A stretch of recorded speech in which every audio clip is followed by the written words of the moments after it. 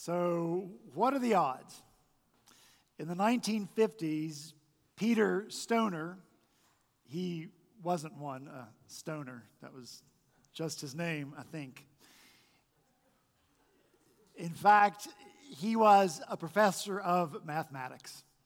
And Peter Stoner gave 600 of his students a probability problem. And the problem was to determine the odds for one person fulfilling 8 specific prophecies.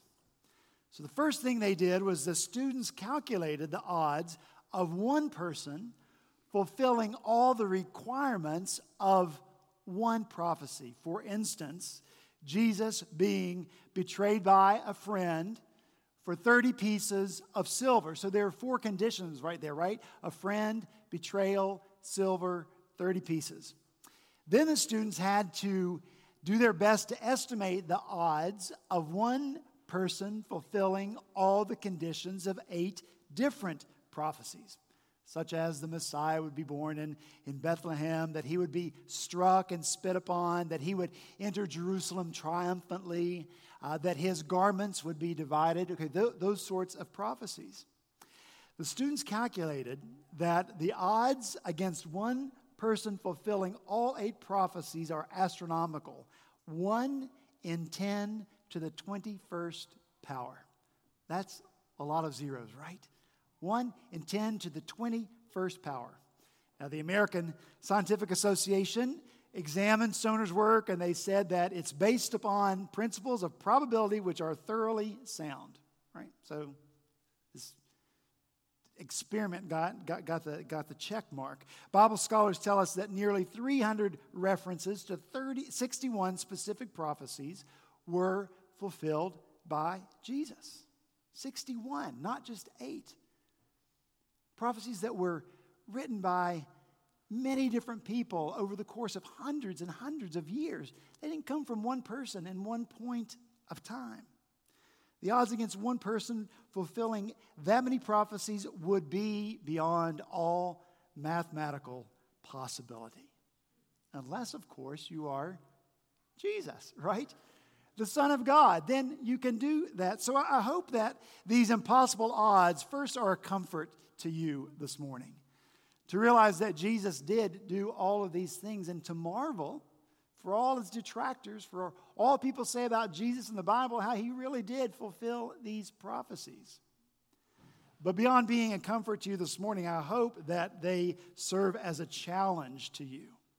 Because it's very clear that God has a plan. It's very clear that God is fulfilling that plan.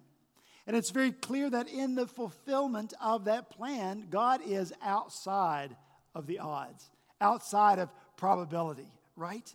And so you and I then should be excited, and we should be passionate, and we should be confident in taking our place in fulfilling the plan as it continues to unfold. That's what we must be. Excited, passionate, confident that we are a part in fulfilling this ongoing plan of God. That's what I want us to talk about this morning as we come to Matthew chapter 2. So if you have your Bibles, I invite you to turn there. If you don't have a Bible, there should be one in the pew in front of you. And when you found your place in Matthew chapter 2, I'm going to ask you to stand so that we might hear read together the word of the living God.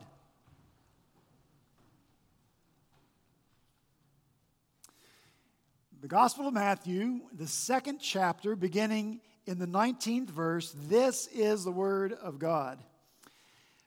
But when Herod died, behold, an angel of the Lord appeared in a dream to Joseph in Egypt, saying, Rise, take the child and his mother, and go to the land of Israel, for those who sought the child's life are dead. And he rose, and took the child and his mother, and went to the land of Israel. But when he heard that Archelaus was reigning over Judea in place of his father Herod, he was afraid to go there. And being warned in a dream, he withdrew to the district of Galilee. And he went and lived in a city called Nazareth, so that what was spoken by the prophets might be fulfilled, that he would be called a Nazarene. Let's pray together. Lord, thank you again so much for your word. Thank you that our hope is found in its pages as your word reveals you to us, who you are, your character, reveals who we are to us, reveals to us what it is we should do and how we should live our lives. And so as we come now to your word, Lord, first I pray that you would receive the glory for who you reveal yourself to be. Lord, secondly, that we would become more the people that you desire us to be, particularly as we seek to build your kingdom in our time, in this place. We pray these things in Jesus' name. Amen. Thank you. You may be seated.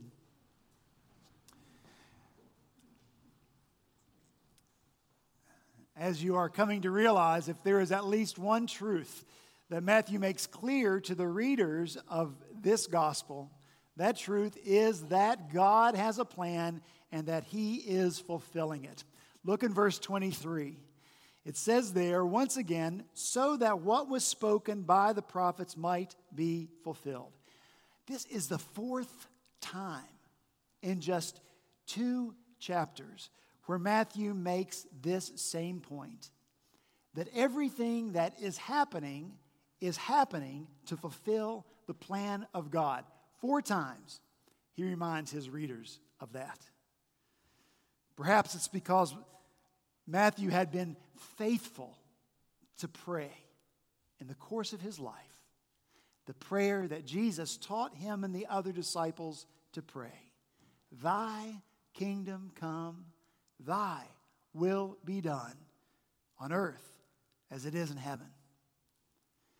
And perhaps it is that praying that prayer over and over primed Matthew in the way that he looked at his life. It made him think about God's will and what it means to live by God's will. It made him think about God's coming kingdom and what his place might be in it. And perhaps that's why Matthew writes so much in his gospel about the will of God being done, being fulfilled. Why he writes about the advancement of the kingdom of God. What exactly did you mean when you prayed that prayer this morning? Where did you see yourself in the will of God and the kingdom of God? You prayed for it, that his will be done, that his kingdom come. What did you mean? How does that impact your life? See, the questions that should be in the mind of the one reading this gospel are these questions. As one who follows Christ, as one who seeks to be a true disciple of Christ, what is my part in fulfilling the plan of God? How can I best put myself in a place to fully experience fulfilling the plan of God? The story that we have before us this morning, Joseph, as Matthew tells it, it highlights 3 decisions that you and I can make to put ourselves in that position, a best position of fulfilling the plan of God. 3 decisions. And each one of these decisions requires from you and me that we take a transcendent view. And by transcendent view, I just mean however you need to think of getting out of the weeds or getting above the tree line. However you need to think about getting beyond this world and what we experience in it. So the first decision that we have to make is that we must take a transcendent perspective on where our hope lies. We have to have a transcendent perspective on where our hope lies. Look at how Matthew tells this story. He actually puts 2 stories back to back with nothing in between. At the end of verse 18, we read that Rachel is weeping for her children because they are no more. They've been killed. Then immediately, in verse 19, we read, but when Herod died. So the way Matthew tells it, in one instant, Herod is acting, he's killing. In the next instant, Herod is acted upon and he dies. So once again, Matthew writes so that you and I don't miss the contrast. Herod kills, Herod dies. And this is where we must get our transcendent perspective on where our hope lies. Without that transcendent perspective, that God is bigger than what we experience, we could easily be lost in despair at the tyranny of such an evil king. Herod knows he's an evil king. He knows the depth of his cruelty. And so Herod has this fear. He fears that when he dies, instead of mourning his death, people will rejoice. Go figure. And so he came up with this plan.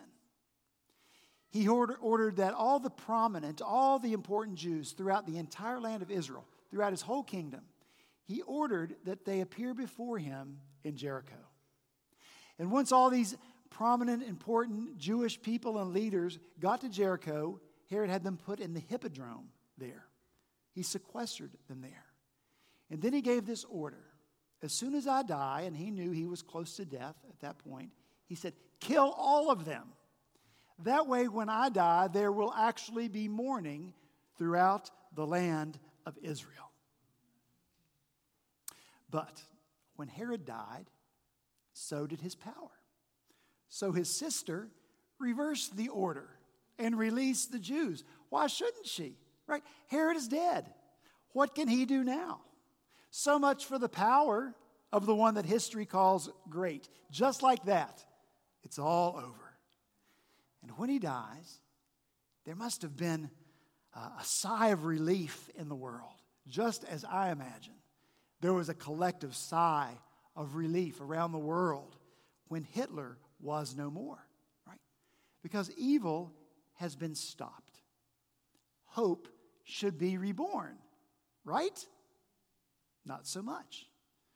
The relief is only temporary, and the hope based on it is fleeting. Look in verse 22.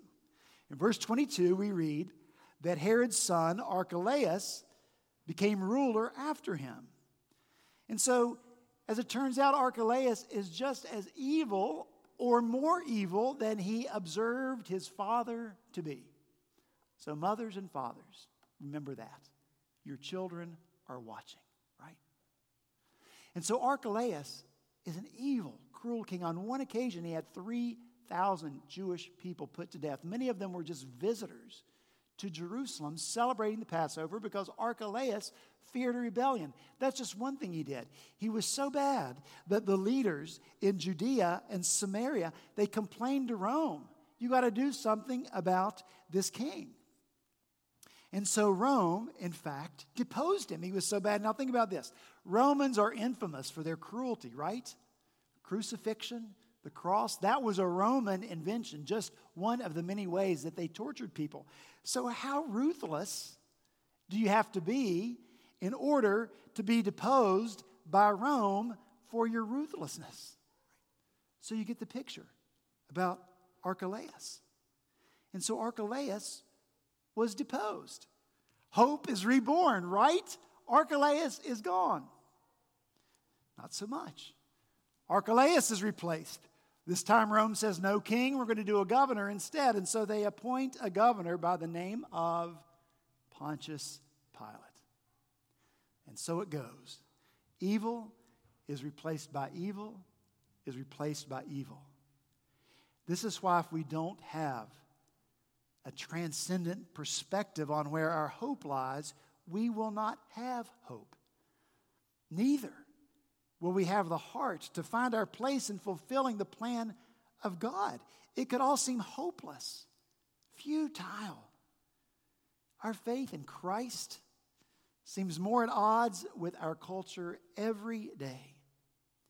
And the opposition to and the derision of the claim, our claim, that Jesus is the one and only way to the one and only God, opposition to that claim grows every day, and not always in a kind and gentle way. We live in an angry nation. Hashtag State of the Union address. Honestly. You better have a transcendent view that God is above and beyond this moment in time, in this culture, or you will have no hope. You will have no heart to take your place in fulfilling the purpose of God. But with a transcendent view, you and I can have hope. God alone is omnipotent, right?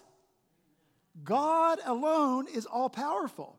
Jesus, who reigns now transcendently in heaven above the earth, will come again. And when Jesus comes again, he will come as a conquering king, and in that moment, Jesus will set all things right. So this is our hope in the person of Jesus Christ. All other hopes bring only temporary relief. And so you and I have to keep a transcendent view of hope. It's in Jesus. It's in his power. It's in his return. That's what fuels our hope right now for passionately fulfilling the purpose of God, for working to see God's will done on earth as it is in heaven. So make that decision. You, me, make that decision to have a transcendent perspective on where our hope lies every moment of every day. Secondly, second decision. You and I have to choose to have a transcendent perspective on your place, where you are right now in this moment. In the story before us, Joseph and Mary and Jesus are in Egypt. Egypt, right? That is a byword to the Jewish people for cruel oppression. Egypt was the place from which God powerfully delivered them from slavery. Egypt is the place to get out of, not the place to go to. So Joseph may have questioned, Lord, why are we in this place? Why is the one that you said would be born to be the one who would save his people from sin, why is he cut off from the family of God and the people of God and the land of God's people? Now, because you and I have the gospel of Matthew in our hands, you and I know the answer to that question. The answer to the question, why Egypt, is because that fulfills the word of the Lord. Because God said through his prophet Hosea, out of Egypt I called my son. So God has fulfilled his word. But Joseph may not have known that at the time. Joseph might not even have known of this verse in Hosea, or if he knew it, he might not have remembered it. But that's okay. Because because Joseph had his own good word from the Lord in verse 13. Flee to Egypt, remain there until I tell you. And so Joseph knew before he went to Egypt. And Joseph knew while he waited in Egypt, in that place, that God had more for him. You might be in a bit of a Joseph and Mary pattern right now. You might not understand why you are in the place that you are in. You might not believe it's the right place. You might not believe it's the best place. It may be a place that you don't want to be. So therefore, you're in a waiting pattern, waiting for something. What are you waiting for? I can guess. A spouse. Some of you. Satisfying job. Oh, you're waiting in the mail for an acceptance letter. Waiting for money. Maybe you have a rebellious child and you're waiting for that child to come back. Lots of things that we could wait for. So you got to choose to have a transcendent perspective on the place where you are right now. Because God has a purpose for you in that place. We're not told what Joseph did while he waited. We know that he was a carpenter by trade, and maybe he found work as a carpenter in Egypt.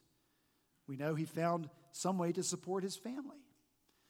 Perhaps it was not what would have been considered exceptional work that he did in Egypt because it's not mentioned anywhere. But we know this, that Joseph kept the family together and he kept the family safe, waiting for the Lord to call him to the next step. And so this is how you and I can be part of God's plan. Be faithful in the place where you are right now. Mary Faith Phillips was a Bible teacher for many, many years at Columbia Bible College. She taught students how to teach the Bible, and I went to seminary there. And so she would always tell the students as she sent them out as graduating seniors out to find a place to teach Bible in the world, she would say this: wherever you go, unpack your bags. And by that, she just simply meant this: be where you are. Don't view where you are as a stopping place for something bigger, something better. It may be that, but it may not be that. Wherever it is that you are, unpack your bags. Get busy, seeking to fulfill the purpose of God in that place. Decide to have a transcendent perspective on your place, knowing that this is where God wants you. It's where He has you for now, maybe for always. Thirdly, we have to choose to have a transcendent view of our path, particularly when the path before us is unclear. Look again in verse 20. Joseph is told to rise, take the child and his mother, and go to the land of Israel. The command doesn't get any more specific than that. Joseph is not told where to go in Israel. He's just told, go to the land of Israel. Somewhere. Now, some people would be crippled by that lack of specificity, right? It could render them immobile. Lord, the land of Israel is a big place. I can't go until I know where you want me to go. But that's not Joseph's response. Look in 21. Verse 21, it simply says that Joseph rose and took the child and his mother, and he went to the land of Israel. Now we infer from the text that Joseph decided that Judah would be the best place for them to go. How did he arrive at that decision? I think that Joseph just used the brain, the mind, the reason that God gave him. And it made sense to go to Judah, right? Bethlehem is in Judah. And that's where God wanted Jesus to be born. Rachel, Jacob's wife, is buried there. Naomi, Ruth, they went there, met Boaz, got married. Boaz had a son named Obed. Obed had a son named Jesse. Jesse had a son named David. King David, he's from Bethlehem, and Bethlehem is in Judah. Jerusalem is in Judah, and Jerusalem is the place of political power, and the temple of God is there in Jerusalem. So yeah, Judah must be the place that I should go. I'm glad Matthew tells this part of the story. How Joseph moves out with no less than the Son of God in his arms, even when he doesn't know exactly where to go. And I'm glad that Matthew has already told us a little bit about the character of Joseph. This is the third visit that Joseph has had from an angel. And Joseph's pattern so far has been this: divine message, immediate obedience. Divine message, immediate obedience. And so it speaks to the spiritual character of Joseph. That carpenter, though he was still sensitive to the work of the Lord in his life. He embraced it because Joseph knew that he was in partnership with God. He had already done and would continue to do his part in advancing the kingdom of God through Jesus. And so he could just start moving, even though he didn't know exactly where he was going, even though the path was not clear, and no less, is true for you and for me. This kingdom work is vital. We have a vital part in it, but our path, our way forward, may not always be clear to us. That's why we have to have a transcendent view of that path, knowing that our path is crystal clear to God. And we, like Joseph, are in partnership with God. And we, like Joseph, must be sensitive to the work of the Lord in our lives. Then you and I can just move and keep on moving. And guess what? We have something even better than Joseph's dreams. Not that those dreams weren't amazing on the occasions when he experienced them. They certainly must have been, but you and I, as believers in Christ, have the Spirit of God. Always. We don't have to wait for dreams. You and I have the Spirit of God and His power. Jesus told His disciples, you will receive power when the Holy Spirit comes upon you, and you will be my witnesses. Is that exciting? We have the power of the Spirit. How does that verse make you feel? O one indwelled by the Spirit of God. How does it humble you? Wow, the Spirit of God living in me. How does it encourage you? Wow, the Spirit of God living in me. How does it frighten you? Oh dear, the Spirit of God living in me. If you and I will be effective for Christ, wherever we are, we have to be sensitive to the leading of the Spirit of God. He knows the path for you. And that means, at the very least, and the most simply, that you'll always be mindful of the presence of the Spirit in you. Always be mindful of the fact that there is one on whom you can call and depend. You can ask Him to lead you because we know that's what the Spirit does. It's the example in Scripture. In chapter 4, just a couple of chapters over, Matthew is going to tell us that Jesus was led by the Spirit into the wilderness to be tempted by the devil. Jesus Himself, led by the Spirit of God, how much more must you and I be? The Apostle Paul writes in Romans 8, verse 14, for all who are led by the Spirit of God are sons of God. See, it's a birthright of yours if you are a son or daughter of God, being led by the Spirit that Paul says enables us to cry out, Abba, Father. It's your birthright to be led by the Spirit. Paul writes in Galatians chapter 5, but I say, walk by the Spirit. But if you are led by the Spirit, you are not under the law. Hear that? Walking by the Spirit, being led by the Spirit. These are possibilities that belong to us as believers in Christ. But for us, it can be a fearful place. Where might the Spirit lead? We feel vulnerable, not knowing, not certain. Maybe that's what Jesus requires. He said to Nicodemus when they had their meeting, the wind blows where it wishes, and you hear its sound, but you do not know where it comes from or where it goes. So it is with everyone who is born of the Spirit.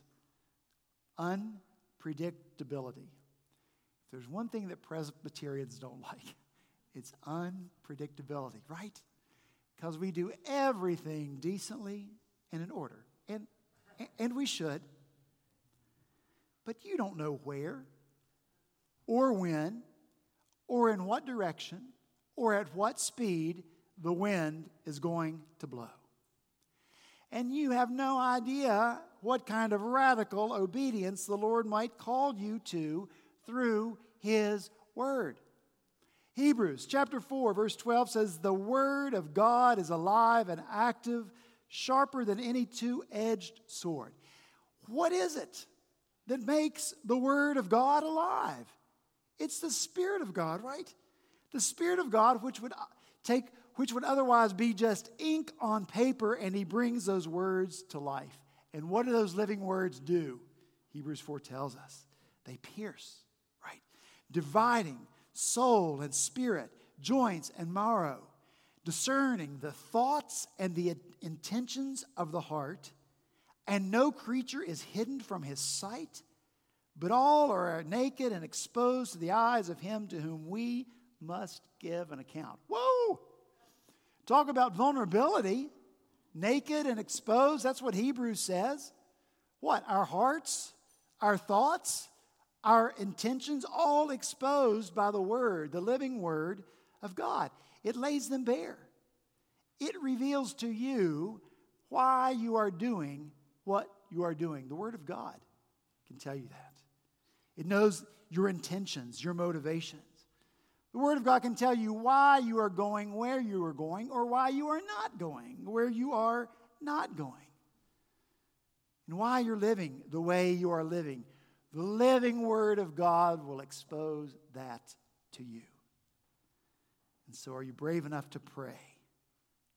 Spirit of God, you have a transcendent view of my path. Show me through your Word how it is you want me to live my life and use my gifts. Are you brave enough to pray that prayer?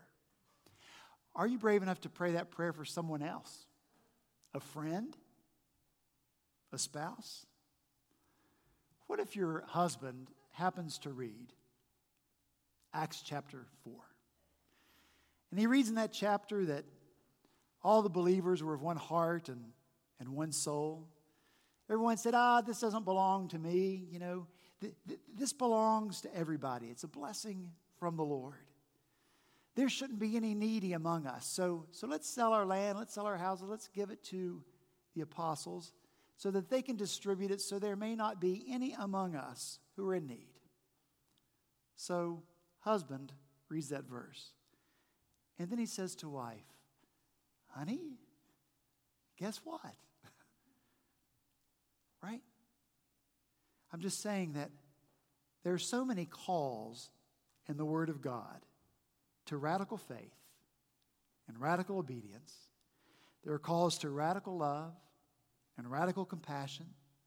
And it's the obedience to these calls that advance the kingdom of God. And we get to these places when we're already moving, like Joseph was moving in the Spirit, even when we don't know exactly where we're going. So we come to the end of Joseph's story, and then we're done. It's a beautiful ending. He didn't wait for specifics to obey. He moved out, and he went to Israel. And while he was there, in the place he thought he should go, God met him with another dream. Look in verse 22. And being warned in a dream, he withdrew from where he was to the district of Galilee, and he went and he lived in a city called Nazareth, so that what was spoken by the prophets might be fulfilled, that he would be called a Nazarene. So now look, it's so great. We've gotten to the place that we were eager to be, fulfilling the purpose of God. God knows the end for Jesus and Joseph and Mary is in Nazareth. That's the fulfillment of his word. Jesus shall be called a Nazarene, and so God brings it about. And we've gotten what we're after, what we're seeking, what we're excited and passionate about, what we can be confident in, which is fulfilling the purpose of God. And God did it through someone who had a transcendent view of hope. So Joseph went to hopeless Egypt. God did it through someone who had a transcendent view of his place. So Joseph stayed in hopeless Egypt.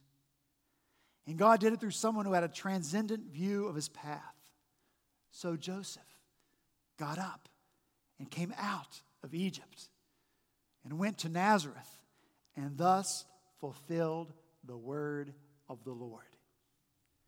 How will the Lord fulfill his plan through us when we decide to have a transcendent perspective on our hope and our place and our path? Let's pray.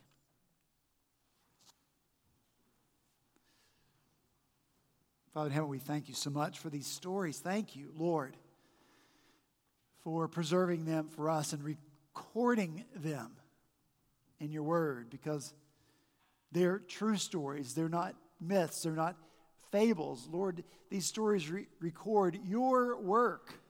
You as the transcendent, all-powerful God, your work in the lives of people here in this place that we call earth.